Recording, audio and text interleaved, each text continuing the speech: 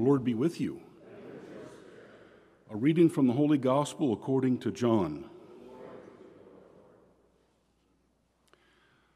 Lifting up his eyes to heaven, Jesus prayed, saying, Holy Father, keep them in your name that you have given me, so that they may be one just as we are one. When I was with them, I protected them in your name that you gave me, and I guarded them, and none of them was lost except the son of destruction, in order that the scriptures might be fulfilled. But now I am coming to you. I speak this in the world so that they may share my joy completely. I gave them your word, and the world hated them, because they do not belong to the world, any more than I belong to the world. I do not ask that you take them out of the world, but that you keep them from the evil one. They do not belong to the world any more than I belong to the world. Consecrate them in truth. Your word is truth. As you sent me into the world, so I send them into the world. And I consecrated myself for them, so that they also might be consecrated in truth. The Gospel of the Lord.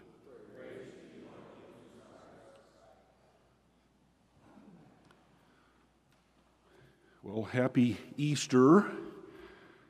I know you're looking for the count. It's 46 out of the 50-day as we move to Pentecost, just days away this weekend. Today we celebrate Justin Martyr. He was an early saint. He was born in the year 100, lived between 100 and 165 A.D. The Apostle John died roughly in the year 100. So when we think about that saying, we know someone who knows someone, well, Justin would have walked with people that really knew people that were close to Jesus. He was a philosopher, he was a pagan, and he had a chance meeting with what he described as an old man on the beach who challenged him about philosophy and said, if you really want wisdom, you'll study the prophets. Well, he was taken by that, and he did study the prophets. And what he found when he read the prophets, he said he immediately was inflamed, and it was kindled in his soul. And he said, I was possessed by a love of the prophets and those men who are friends of Christ. Well, he knew people that were pretty close to friends of Christ. When we think about the apostles and the people that knew the apostles, he was very close to those people that were really close friends. So there's other things that we got from Justin the Martyr. He was a prolific writer, and he wrote at that very early stage in the church many of the things that we see in how we celebrate Mass, what we believe about the body and blood, how we celebrate who should receive the Eucharist. He recorded those things so that we know that the traditions that we have are really based on something that happened right when it was important, that 2nd century of the church being formed. It's all built on the traditions that those early followers of Christ knew. So it's interesting when we think about Justin Martyr. You know, it's his name, Martyr. He was a witness.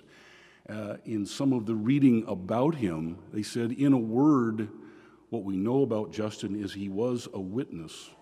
Well, he died as a martyr for his faith, but it's how he lived that was really the witness.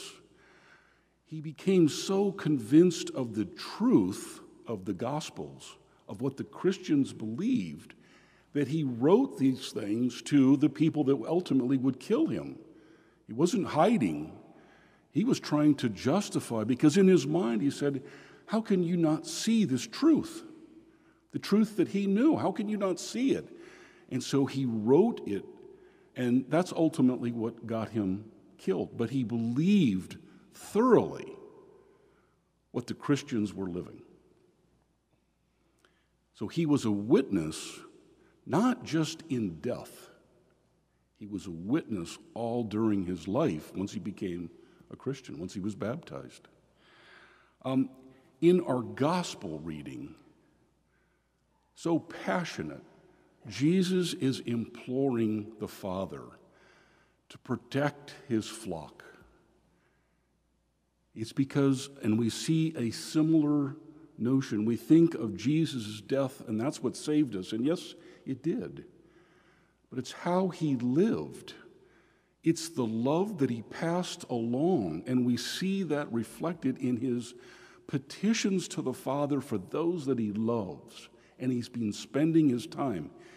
The blood he shed during his life for the people he loved.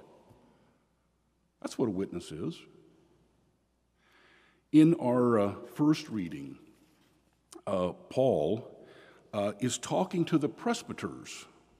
Well, that's the apostles and the priests. That's the clergy. That's who he's talking to. And he's saying, you need to tend the church, and you need to feed it and nourish it because of what Jesus acquired through his blood, both in his death but in his living. And so it's really, Paul is talking about how important priests are, the clergy in our church, in building up the church as witnesses to this love. I was taken by this comment that Paul says, he has been using his hands, and it's through his tears that he has been working with these followers. Well, I like to see where else that those special Greek words are used for tears, and it takes me back to Mary Magdalene and the scene where she is using her tears and her hair to cleanse the feet of Jesus and then anoints them. And it's this picture that I think, and I think so much about our Nativity Parish and the priests that we have, and especially in the priests that we have now with Father Gerard and Father Mike, the care and feeding and nourishing so lovingly, just like Mary Magdalene to Jesus. That's being reflected. That witnessing is coming back to us in the same way. And that's what Paul is saying. Priests care and love for your flock. And why? Yes, to build them up, to be witnesses, to go out and live through shedding our own blood for the people that we find on the beach, like the young Justin who is into the world of philosophy, and we can challenge them to say, it may be in the prophets that you should be looking. It may be into the sacraments that you should be looking. That's where real wisdom is. Jesus had a wonderful plan about building up his church, and it's through friendships that we bring. They're passed along. We see it as witnessed through our own clergy, our priests. We take it and we move it out into the world, and that's how everyone is seeing the close friends that are Jesus.